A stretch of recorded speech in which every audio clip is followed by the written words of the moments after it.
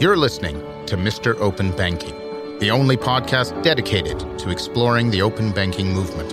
Whether you're a financial expert, banking executive, or everyday consumer, open banking affects everyone and will change the way we interact with our money. I'm A.L. Savan, your host. This episode is brought to you by Axway, leaders in enterprise integration for over 20 years. It's no secret that on this show we like to sing the praises of open banking. We've often talked about its potential to change the world for the better. The inspiring big picture, if you will. But when you're working on open banking in practice, trying to actually build something so new and so different from what came before, it can often feel like you're stumbling around in the dark, unsure of where to go next. This episode, our extra-long season finale, aims to open a door out of that darkness by delving into what is perhaps the single most successful open banking implementation in the world. To do that, we have to go back to the beginning. On the very first episode of this podcast, back in the summer of 2020, we invited Chris Michael, then the head of technology at UK Open Banking.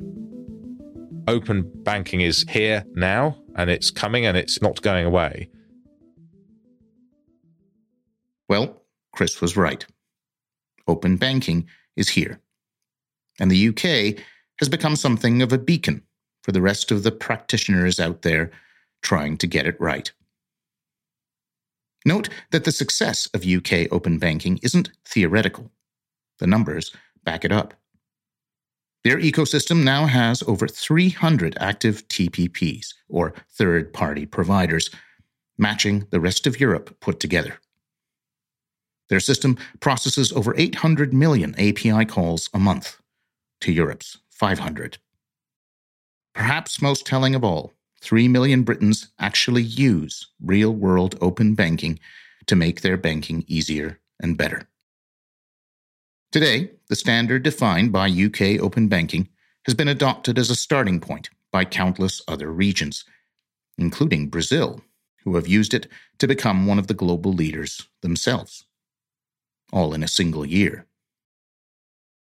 A big part of the reason the UK has been so successful is because they got an early start.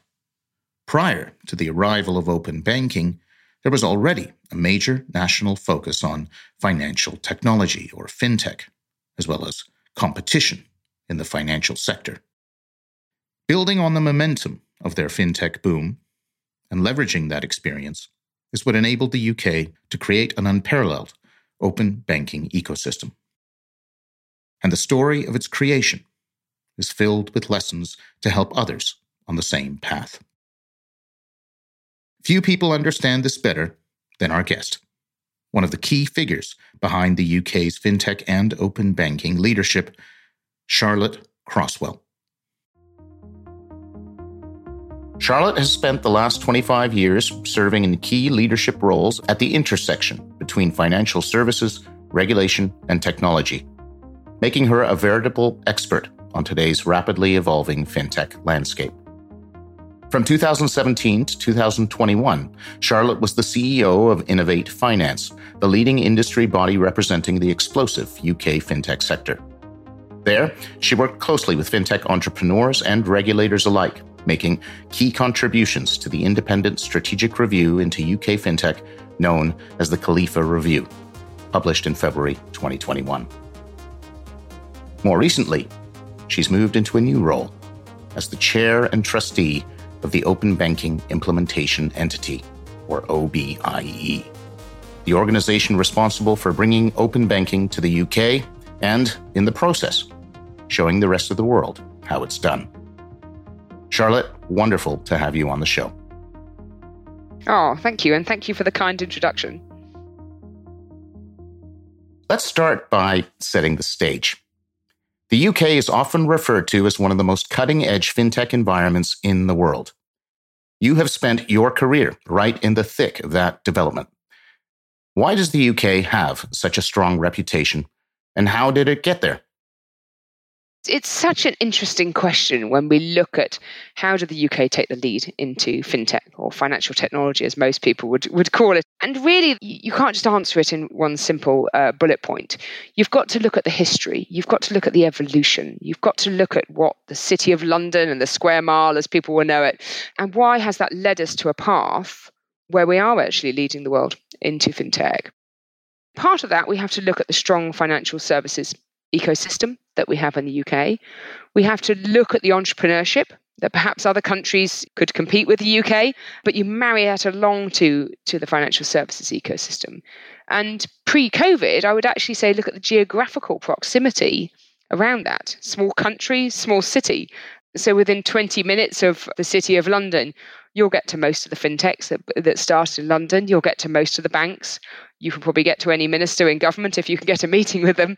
And you'll get to the regulators as well. And what that enabled us to look at is post-financial crisis, how do we evolve financial services?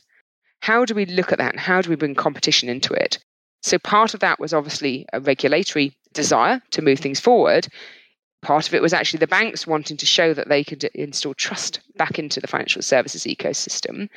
And part of it was government departments wanting to bring forward a new change, bringing more innovation, more openness, more transparency.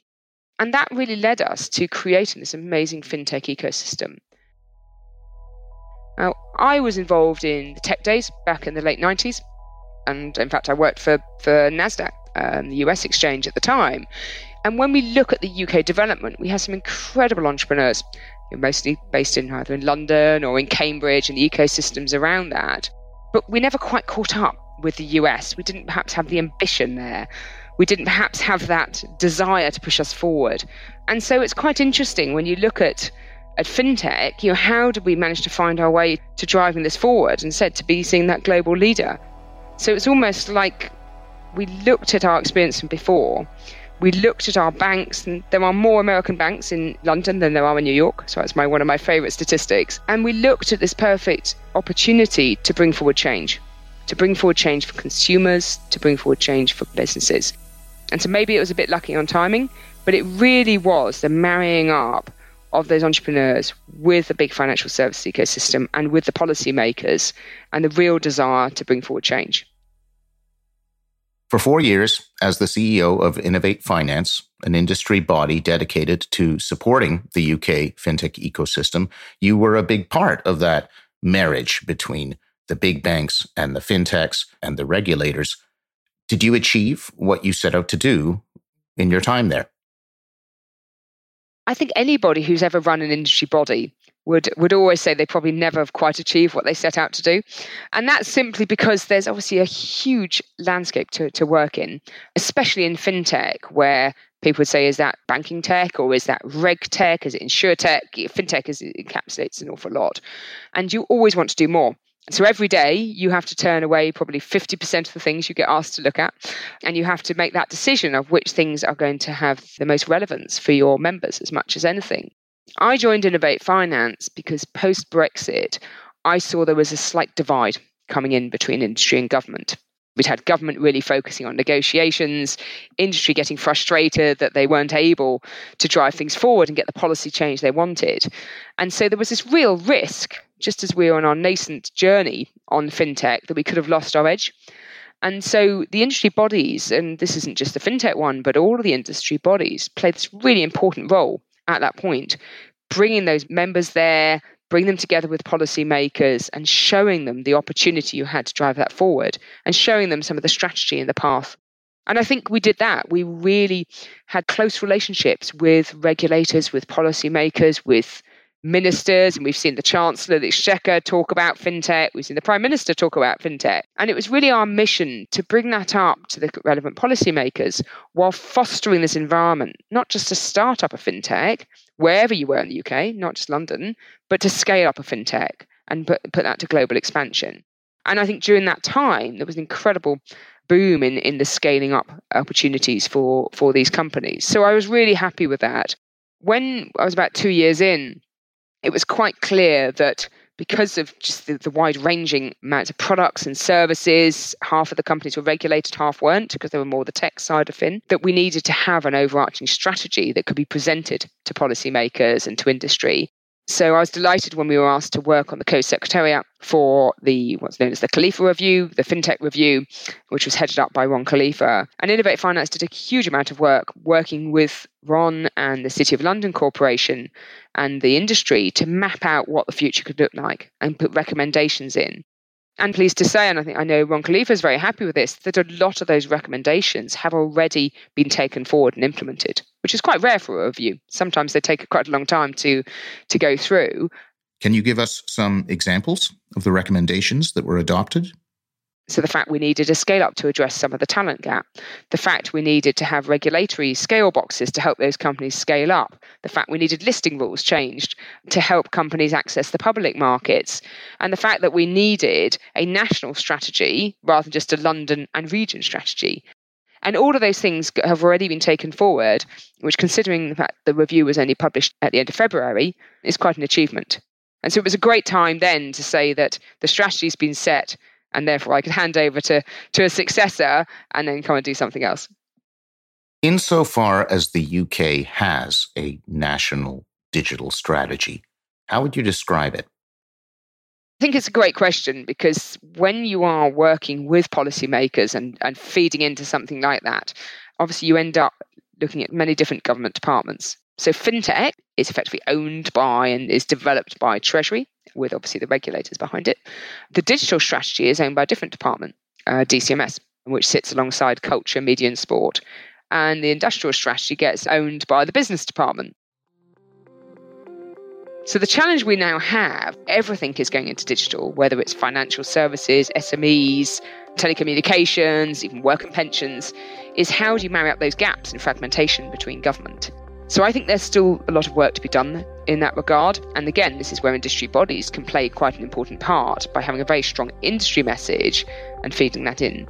But just because it's a scaling up fintech company, is that any different to a scaling up tech company? If you're going to sit there and ask people to use more online banking tools and looking at that, and obviously coming into open banking shortly, we obviously need to have people who can access good Wi-Fi. So that's when you end up touching on other parts where you're reliant somewhat in other parts of the UK's digital strategy. And all we can really do is actually feed into that and look at where the industry is trying to move to, and therefore what's an opportunity to take that forward.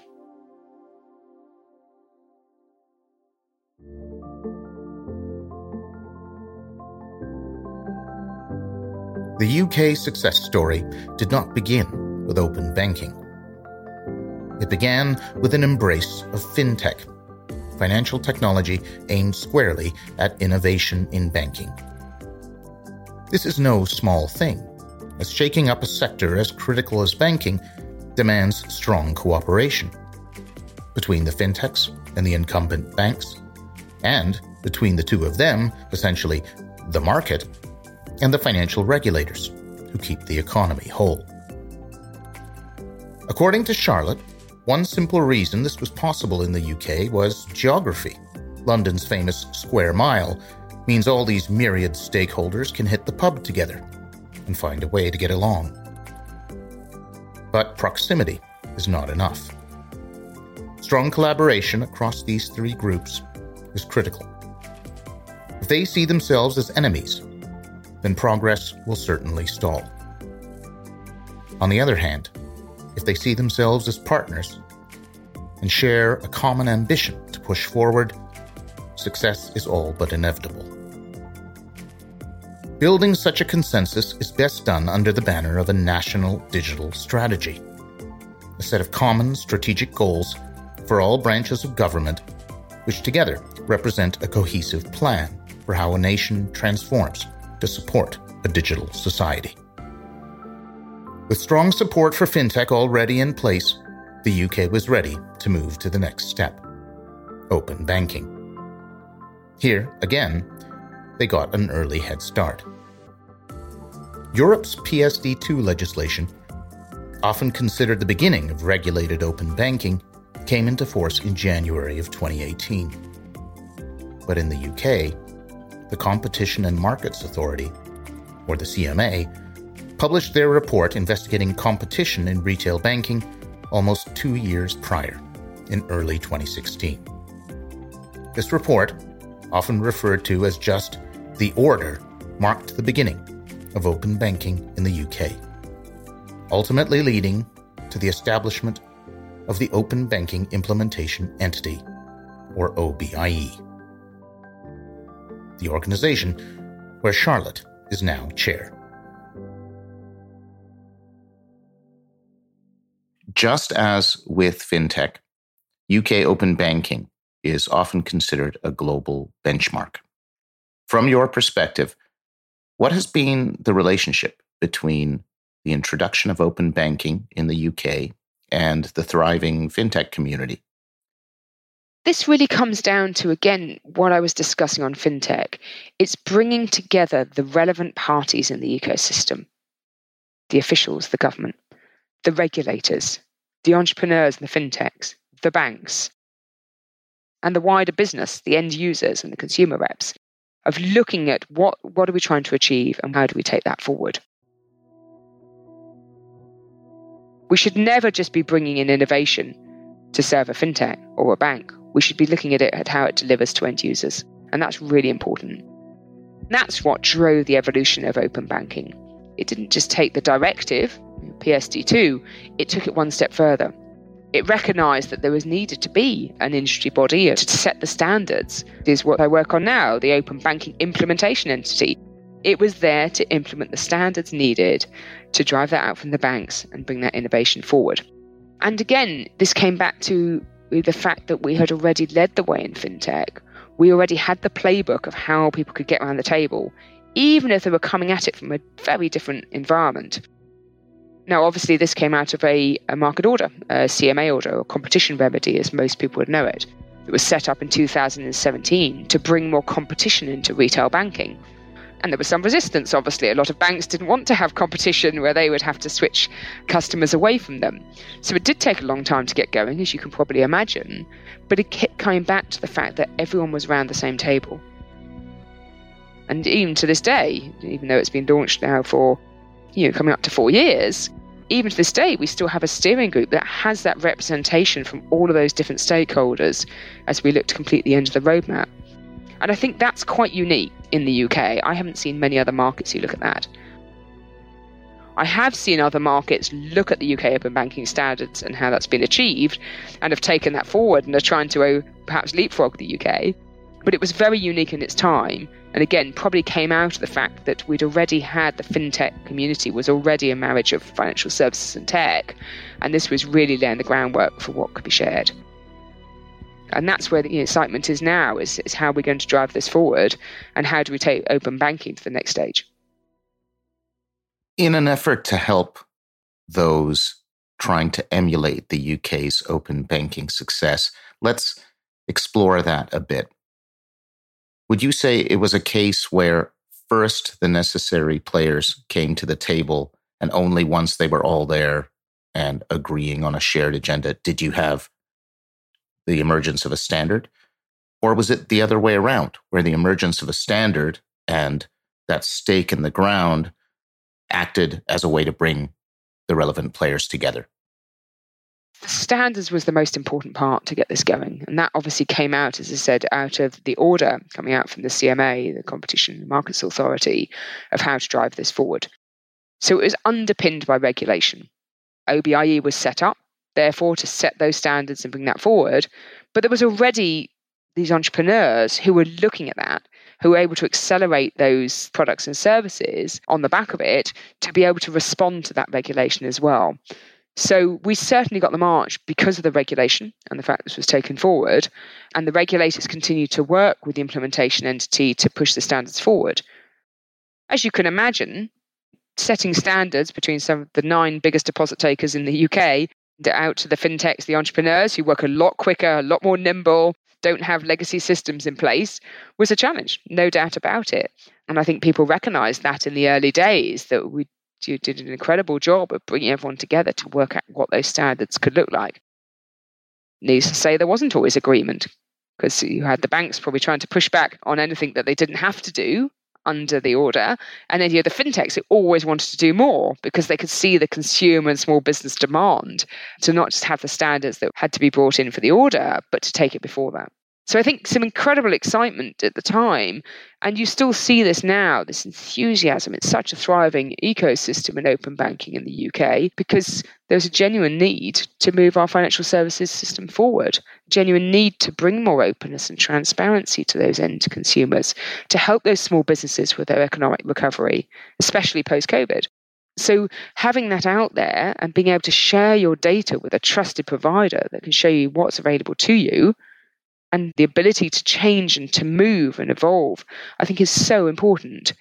But it wouldn't have probably been done without that initial step of regulation, but equally it wouldn't have been done without a strong entrepreneurship and financial services industry to take it forward. You have now brought your clear passion for this space to a new challenge. You have taken the role as chair of the OBIE, the infamous entity responsible for building and stewarding the much heralded UK open banking standard. You have effectively walked through the looking glass, behind the curtain. What did you discover upon your arrival at the OBIE? To set a bit of context, back at just after I'd finished my tenure at Innovate Finance, I was asked to lead the transition of OBIE to what the future entity may become. So I actually had the joy of being working with them a couple of days a week over the summer, looking at how the implementation entity would eventually transition to a future entity. And this has been a wide consultation that's out in the public domain, recognizing that we were close to the end of the initial roadmap for the order. And now it was time to set this challenge to industry to take it forward, perhaps underpinned by regulation in the future, perhaps not. So I was really there to bring together those different voices of looking at what potential governance could look like, what a potential funding model could look like, and what the operating model could look like as well.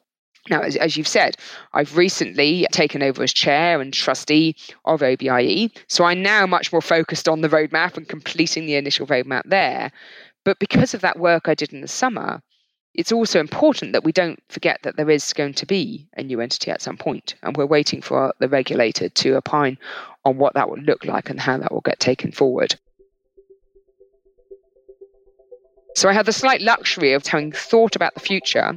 Now I have the luxury of looking at the current, working through, getting to know people in the team, getting to know the people in the ecosystem. So, there's such a wide and varied amount of experience and knowledge. And some of these people I don't know. And it's been great to meet so many who are really driving this forward. And it's an incredibly exciting time as it gets ready to transition to whatever comes next. So certainly busy role, as you can imagine, but important that we remind people of the role that OBIE itself has played in bringing these standards in place. In your time leading the transition, there was some unfortunate news that came out of the OBIE. Why don't you tell us a little bit about the Alison White report? Yes, and as you can imagine, I can only say what's in the public domain for obvious reasons.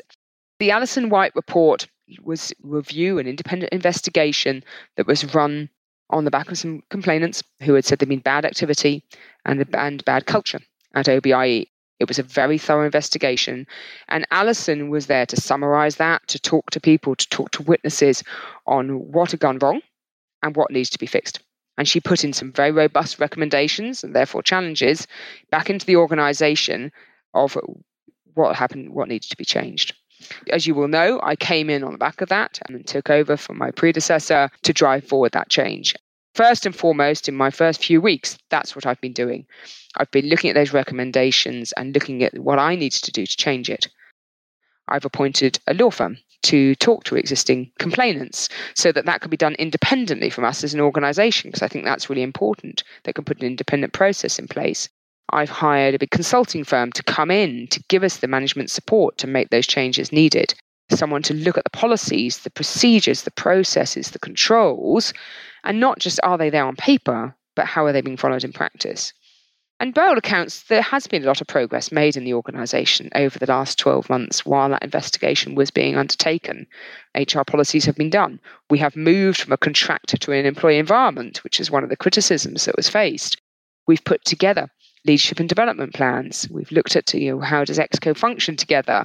And importantly, always with the view that we had to deliver the roadmap for the order as well, because we can't forget that.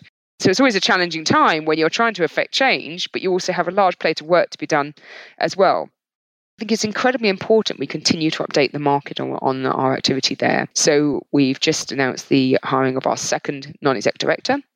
So that's been great to get our second one on board, and literally just announced last week. And again, as recently as last week, we announced the launch of a search for a CEO. We hadn't had a CEO before. And it's quite clear with everything going on and trying to implement this change and really looking at ourselves and testing ourselves and challenging ourselves, can we be held up to the highest standards of scrutiny that we need to have as a standard-setting body? And I think that's really important. So I've been updating where I can out into the public domain of what our work there. I have an 8-week piece of work that's going on at the moment with, a very large consulting firm that's coming in to really scrutinise that. And I've told them I want them to tell me what needs to be changed. No organisation is perfect. I think we all know that. There's always change. Even if I brought in a fantastic functioning organisation that brought in help, I would be making change anyway. But this is looking at best in class to make sure that we have our house in order, to make sure that we can stand up to that independent scrutiny, effectively an arm's length public sector body can do, and to look at those recommendations that Alison White has given us and that challenge, and looking at those at the board and saying, can we stand up and think we've implemented those change? Have we tested the controls that have been put in place so that we can now move forward? And I think that's incredibly important. You need to look backwards to move forward, and I will continue to challenge where I think we need to make changes. And the great thing is I've had so much positive reaction from the team, many of which have started in the last 12 months during lockdown, so don't quite recognise some of this very critical report that they've seen. And that's also been important to show to them that we're putting in assurances here. We're making sure this is best in class as well. We don't want to spend all our time dwelling on the past because we want to move forward, but we will learn from the past. And I will continue to update where I can and making sure that our team is cohesive and feels that they have the information that they would like on any questions. So continue to do work there. It's always more challenging when you're doing it virtually. Obviously, nothing can happen quick enough. But I'm really happy to say that we have been working flat out for 2 months on this, and we will continue to give updates to the market when needed. In general, how important is culture to open banking? Not just for the regulator or an industry body, but for the whole ecosystem? Great question, because it's not just important for open banking, but it's also as the standard setting body, it's important that we set ourselves to the highest challenges as well, that we set the bar high. Now, everybody knows in financial technology and fintech that there's not enough diversity and inclusion. It's well known for that. And that's not just in open banking, that's across the wider ecosystem as well. So again, what can we do as a standard setting body to have better diversity, to look at a more inclusive culture? And how can we not just do that within our own team, but how can we talk to other ecosystem providers as well of how they do it? It is an ecosystem that is still quite male dominated, I'm afraid to say. That's the same as fintech. A lot of founders, a lot of executives have come out of banking, which is more male dominated. We have this real opportunity in fintech to show the way and to show the way forward. And we haven't found that balance yet. You only have to look at investment numbers, and female founders really struggle to attract investment. So again, it's important that we set those standards there, that we hold ourselves to the highest account, because that will ultimately show others within the open banking environment that this is the way that should be done. We shouldn't be challenging it. We shouldn't be doing it as a checkbox exercise. This is good governance, and it ensures inclusive culture. And I think that's just so important to take forward. UK open banking began with the setting of a standard. The CMA order, a mandate set by the Competition and Markets Authority, led to the establishment of the OBIE, the entity responsible for creating and stewarding that standard. Once established, the standard acted as a flag, a rallying point for those looking to push the financial ecosystem into the future. But make no mistake, the thriving fintech community were already there. chomping at the bit. Again, the importance of collaboration cannot be overstated. To this day, the OBIE brings all stakeholders together at one table: banks, fintechs, and regulators. And sometimes it has to make tough decisions that please some while disappointing others. When faced with these decisions, Charlotte recommends going back to the end user. Don't try and please the market or appease the regulators. The consumer must always come first. Have you helped them achieve what they wanted to achieve? Have you made their financial life better? These are the most important questions. In her new role, leading the OBIE, Charlotte aims to bring her extensive experience from the market side to bear on the standards side. But it hasn't all been smooth sailing. An ugly crisis, rife with reports of bullying and conflicts of interest, rocked the OBIE earlier this year, forcing a change in leadership. These are the sorts of roadblocks that no one sees coming. But UK open banking has powered through, bringing in Charlotte and working hard to instill a cultural shift, all while continuing to deliver on the order. So what exactly has been delivered? Regular listeners will already know the major functions of open banking: securely sharing account information and transactions, looking at lists of products across institutions, and sending money directly from your bank. As the OBIE nears the end of its implementation phase, all this stuff works and has been in production for years. But they aren't resting on their laurels. After all, there's still more work to be done. Let's talk a little bit about what open banking in the UK can actually do. As the OBIE nears the end of the implementation phase, one of the features they've recently added is variable recurring payments, or VRPs. What are VRPs? And for that matter, what other kinds of new features are being considered? Isn't it interesting that we use these acronyms? We use the acronyms within fintech. We certainly use them with open banking. And I must admit, it did take me a few weeks to sit there and try to work out the different acronyms of what stood for what. And then if you were trying to explain it to what I call the man on the street, or the man and woman on the street, if I'm being diverse, what does that mean to them as well? And I don't think anyone would really understand what a variable recurring payment means if you asked anybody. So I think we have to get better at taking out the jargon out of open banking as much as anything else. But effectively, it is a smart direct debit. Now, in the roadmap is VRPs for sweeping. So what that's going to mean is you can sweep from your own account into another one of your main accounts. So you might be doing that into a savings account, for example. So that's incredibly important, is putting the technology in that allows you to sweep those accounts as and when you see fit. Think of it as a smart direct debit. Think of it as something where you can choose when it ends. You can choose what the length of time is. How many people have been caught out by setting up a direct debit and then forgetting about it and then not stopping it in time? And that's really what VRPs are. The initial phase of that, which is in the roadmap, is the sweeping VRPs. So setting up the technology there. It's not in the roadmap at the moment to have VRPs for a wider set, but that's something that wouldn't surprise me that industry takes forward. So we're there to implement that technology and set the standards for VRPs for sweeping. And then hopefully, I know a lot of the industry will push forward on what does the premium APIs needed for VRPs. And that again comes back to what the consumer needs. What does consumer want? As you will know in financial services, a lot of people can get quite frustrated with their financial services journey, but they don't really think about the fact they can change it because it's just too difficult to change it. And VRPs is just one of these that sets the standard for what can come next as much as anything. And I think that's really, really important. It's a pain journey for people when they're sitting there looking at those smart direct debits and how can they take more control of financial services. And I'm really happy that we have got that into the roadmap, as the extension of the roadmap, to take that forward that will allow us then to set the foundation for whatever comes next. From the perspective of the fintechs, are there any crying foul about features like sweeping VRPs saying, well, that's my territory. I offer a roundup service. How dare you introduce this feature into the standard and cannibalize my business?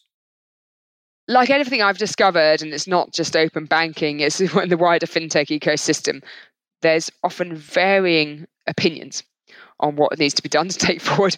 And you very rarely find that there's a meeting in the middle. And I've discovered that even in my early tenure as trustee.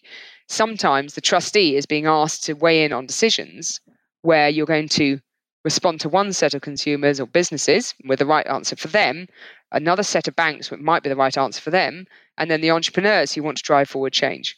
And I think that's the challenge. And sometimes we need to go back to the regulators to ask them and say, well, what did you actually mean by putting that order in? What were you trying to achieve by the original regulation? And how can we clarify the definition? These are really complex cases. And when you start to look at the use cases that are coming in from the founders, you can't have thought through every single change of that. We are the standard setting body. It's for others to determine what the competition looks like and looking at the opportunities for the products and services to be developed. And it's us to implement those standards there. It's not for us to sit there and try to drive forward the regulation. That's for others to do. Earlier, you mentioned the future entity, the next incarnation of the OBIE as it nears the end of the implementation phase. Tell us a little more about the plans for this future entity. And I'm slightly limited in what I can say about the future entity because, again, this comes back to the regulator to determine what the future entity looks like. Now, as I mentioned, I had a slight advantage there that I was looking at this transition of how transition could work to a future entity. What would be the governance needed to ensure that we have a wide range of views on how that could be taken forward? And so certainly that was the work I did over the summer. But ultimately, there's been a consultation from the CMA, from the regulator, around governance, around protection of the order and how that gets taken forward. And therefore, what should the future entity look like? We are waiting for that announcement to come out from the CMA. They've given us an original timeframe of end of this year, beginning of next. I think probably going to be a bit of a challenge to get that done before Christmas. But certainly, we are talking to them about what we do now, what this could look like. We're trying to convene the voices, and there's lots of industry bodies obviously there. And we do have the opportunity to map out who should be involved in this, and then who should potentially be involved in either governance or working groups or advisory groups, but ensuring that it's a balanced view. So back to my point, there's often opposing views on what it should look like, and it's not for us to opine on those, but it is for us to ensure that there's some voices are elevated. They don't have huge policy teams behind them. Other organisations are there sent directly into regulators. And that is something that we can obviously do. I'm very much looking forward to seeing the results of that consultation. I think everybody would recognise that in the UK, because of the work that's gone into open banking, because of the standards that have been set, because of the different markets that look to the UK as something that's been achieved, nobody wants to lose that momentum. Nobody wants to lose it. And so for us, we remind people of that. We remind people of what's been done so far. We show the capabilities of the standards that have been set. And potentially those capabilities can be mapped out to future products as well. But it's for others to determine what that future looks like.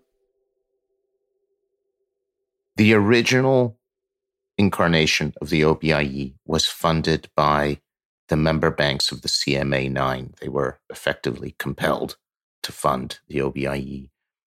Again, in an effort to help those who are trying to emulate the UK's success, what new funding models are being considered for the future entity?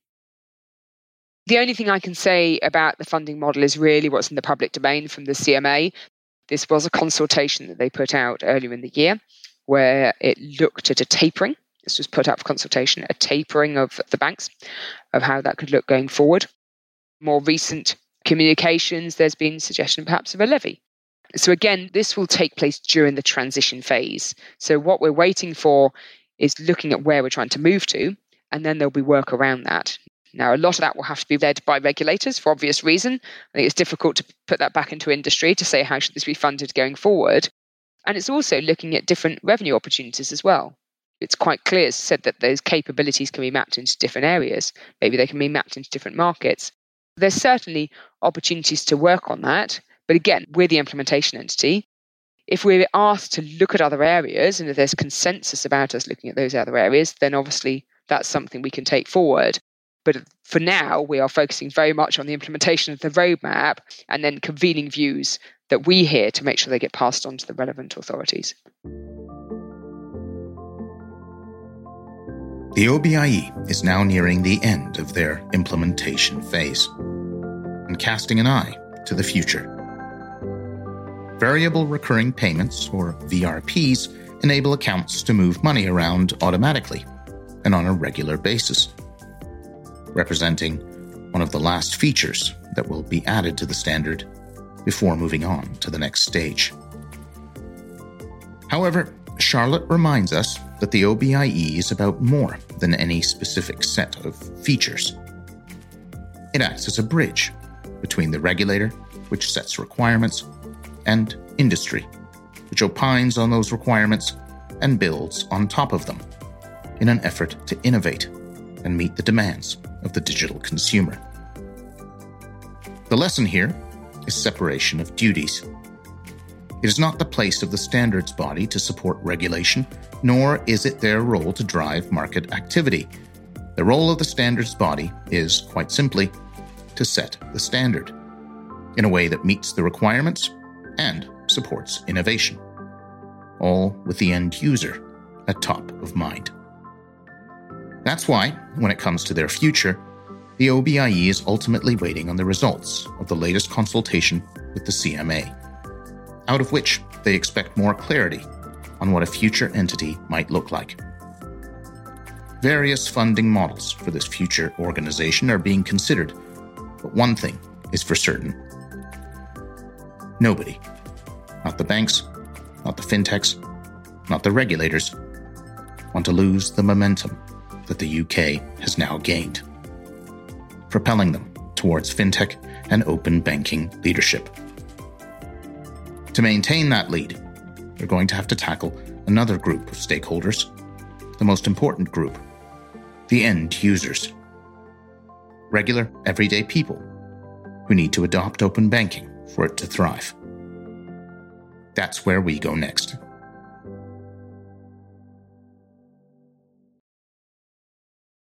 Earlier you mentioned the man on the street. Indeed, one of our goals on this show is to help describe open banking in a way that's accessible, that anyone can understand. Do you think that open banking has what some call a brand problem? Is it too hard to understand? Do people even need to understand what open banking is? I certainly think if you went and asked a consumer, would you like to pay by open banking? 99.9% of the population would probably look at you quizzically and wonder what else you're talking about. So I don't think it's a brand problem. I think it's just an understanding of what this actually means. And how do you explain that to mass population? Now, we've already got 4.5 million people using open banking, so we know it's not stopping people using it. We've got fintechs who are looking at the data that's provided through open banking APIs. So again, we know there's a huge service there. But as I said previously, we do need to demystify the language. Now, interestingly, HMRC, the tax authorities, who people pay their tax through, they brought in open banking earlier in the year. And so what they put on the payment options is you could pay by card, you could pay by all sorts of things, or you could pay by bank transfer. And that's as simple as it was, pay by bank transfer. Now, £1.6 billion has gone through bank transfer into HMRC over the last few months since that was brought in. An incredible growth of payments. So I think we just need to be careful that we don't confuse consumers and that puts them off. And open banking payments is quite different to open banking data. Open banking data may be consumed by some of the B2Bs, so some of the fintechs who would understand what the data is, but the sharing of that data is something consumers might be quite concerned about, and we need to understand that so that they can provide this to a trusted provider. And so it's the same as what I was saying on the bank transfer. We need to find language, ideally, that's standardized across consumers and small businesses so people understand what it means. But I think that will evolve over time. And what you'll probably see, like most things, is whoever gets the most traction the quickest will almost set the branding out there. That's interesting. It's almost like you're saying just call it what it is. For example, you're transferring funds directly from your bank, or you're sharing your account information, and people will use it and adoption will grow. There's no reason to educate them about the grand movement that is open banking. Is that right? That's right. We don't need to tell them that brand. We need to explain what it does. Just like if you come to the payments page and you're checking out, it will say, do you want to pay by card? People understand what that means. They put in their card number. Do you want to pay by bank transfer? People will understand that as well. I think the thing we have to be careful of is we educate people on what that means. The last thing we want is people to think, is that more risky than putting a card number in? And we saw this on the tax payments. About £6 billion is trapped in suspense accounts at the tax authorities because people use one digit wrong on their reference code and it can't be matched up to their tax. So, of course, open banking takes all of that friction out of the system. So we must be careful that we allow people to understand what they're doing and how they're paying. But there probably is a slight nervousness as people get used to this new way of paying, that they actually you don't think they're sharing their bank account details and somebody's going to go into their bank account. So it's no different really to sharing your card details, and probably a lot more risky of sharing your card details there because you're effectively authorizing that in one button to go out straight into your bank account. So that will also be something we'll have to achieve over the next months and years to really demystify it. Speaking of the coming years, let's fast forward, say 10 years, 15 years from now. What does the future of open banking look like to you? I mean, I have to look at sort of what I think and then what OBIE's role is as well. Because obviously, having worked in the wider fintech ecosystem, I can look at what I call the art of the possible as open banking transitions to an extension of the standards that we've set into open finance and into smart data as well. And there's a huge amount of conversations going on across the financial services and tech community of what that could look like.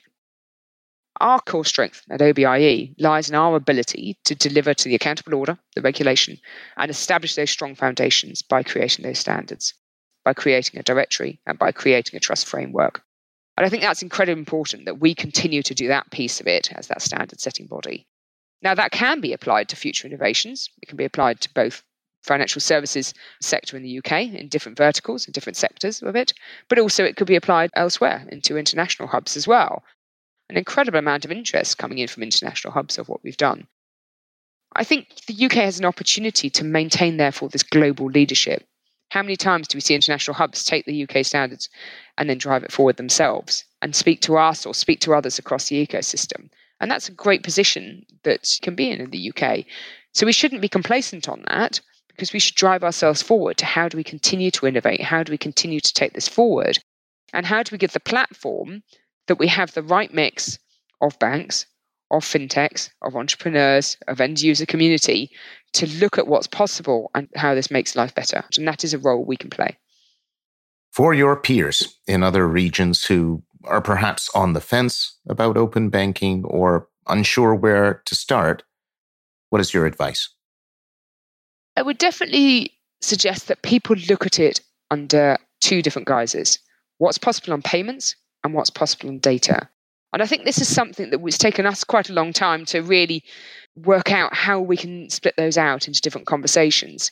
Yes, it's the same technology. Yes, it's the same standards. So you want to bring those into one place, but actually your customers who are using that is going to be quite different. Like we were saying earlier, whoever uses it for payments might be completely different to who's using it for data. And I think that's something that overseas hubs and other countries need to be thinking about. I think if we'd really thought about that before, we might have ended up with different conversations on data as it is with payments. We've got there now. And open banking payments, as you can probably imagine, is really growing and really quickly. So even BT, a lot of people get their telephone provider, just a couple of weeks ago, they were the first merchant in UK telco to use the BankPay service for bill payments. So we're already seeing that momentum building on the payment side. The data side will need a different strategy. We have smart data looking at coming out from the business department next year. So again, our conversations with them may be completely different to what's possible in payments. So I would definitely suggest people almost look at it as a dual strategy. One conversation at the top, but then split out the different ecosystem providers as you go down into those two sections. Let's end on that bigger picture. smart data. That's clearly referring to some of the common elements that exist across all sectors of the economy. The notions of secure data sharing, consent, trust frameworks, and many of the other things we've talked about today. What is smart data and where is it taking us? So again, if we're to demystify it, what does smart data mean? It's sharing your data to a trusted provider. And I think that's incredibly important we always use that language. There is a concern because we have seen a huge amount of fraud and scams, especially during the pandemic, that people don't really trust it. They don't understand where they can share it and is it safe to share it as well? And what does that mean for them sharing it? Does that mean they get a better financial services experience, or does that mean they're sharing it with someone who may use it against them? I mean, how many times have people accepted the cookies on a website because they just want to go and search what they want to search for? People don't really understand the implication of what that means. Smart data has to work for the consumer and the business it provides for. It has to make their financial services journey better and more competitive. And that is incredibly important, that we make for sure competition comes in, that we look at the art of the possible and work out the data that they give is being given to a trusted provider, the view being that then they have more optionality there. They don't just renew because that's who the provider they've always used. They sit there, they think about it carefully, they look at who they're sharing that with, and they look at therefore what that does for their business or them as a person. And I think that's incredibly important that we look at that with smart data. We are obviously in an environment where data and the sharing of data is accelerating every single day. We're seeing this obviously from big tech. It's not just coming from the banks. It's the big tech providers and what data they own and what that's going to mean to consumers going forward. And are we in for a big change over the next 10 years as a result of that? Needs to say, the banks would love to see the data that's coming in from the big tech because that's showing the trends and how they take that data to build products and services around it and look at that on an individual basis using machine learning, using AI. So the opportunity to deliver a better financial services system to everybody using that smart data is incredibly important.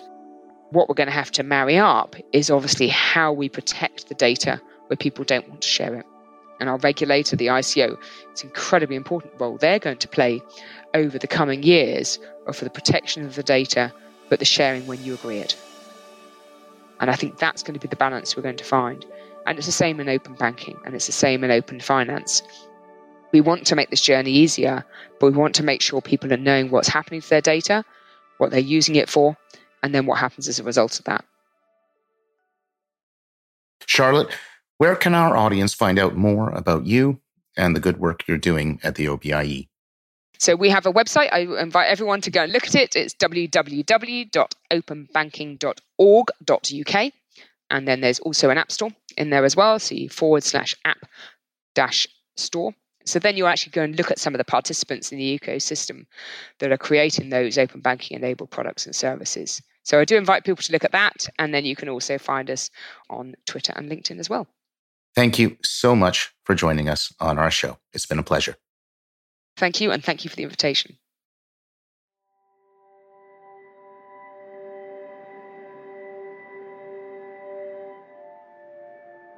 After the recording stopped and the interview was over, Charlotte confided in me that she grew up in a town of 500 people.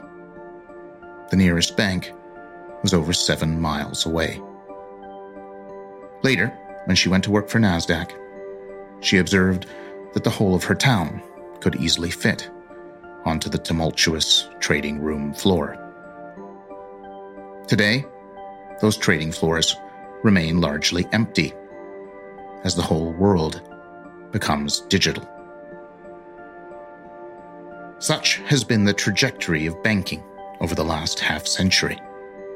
From a world ruled by giants in suits who demanded you come to them at their place on their terms, to one where banking can be done 1,000 different ways, from anywhere, with a few taps on a screen. These giants must now come to terms with Mr. Gates' infamous quote, "The world needs banking, but it does not need banks." Make no mistake, we are witnessing nothing less than the creation of the 21st century digital economy. When this transition is done, banking and finance will be virtually unrecognizable. So, if you are a practitioner trying to prepare for open banking, here's a few lessons from Charlotte. First, remember that open banking begins and ends with collaboration. If your fintechs, banks, and regulators cannot find common ground, progress will be painfully slow. Bring these disparate stakeholders together under a common banner, ideally a national digital strategy that aligns their objectives and gives them a North Star to follow. Second, remember separation of duties. Draw clear lines between the groups responsible for setting policy objectives and those responsible for promoting market activity, avoiding conflicts of interest.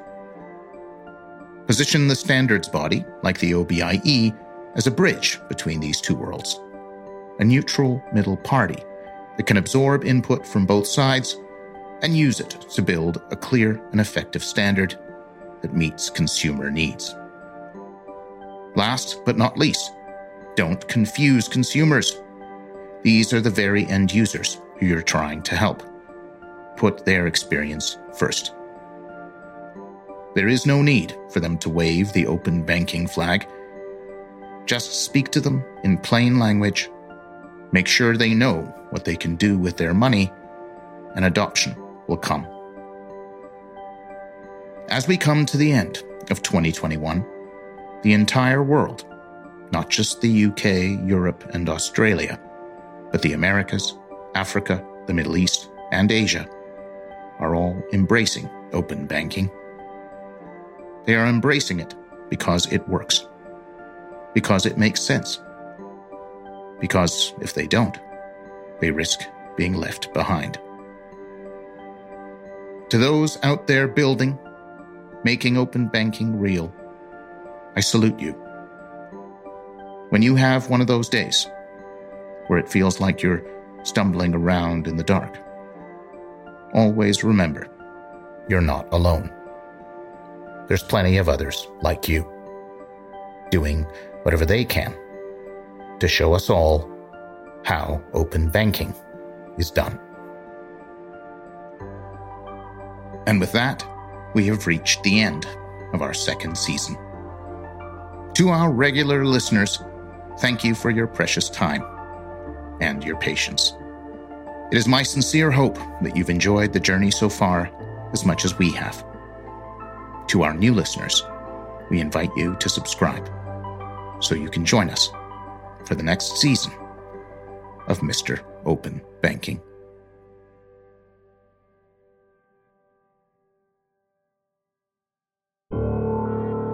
Thanks for listening to Mr. Open Banking, the podcast that explores the ongoing evolution of open banking and its impact on our lives. Make no mistake, the rise of open banking is going to change financial services forever, and we will be covering that story every step of the way. This is your host, A.L. Savan. Until next time.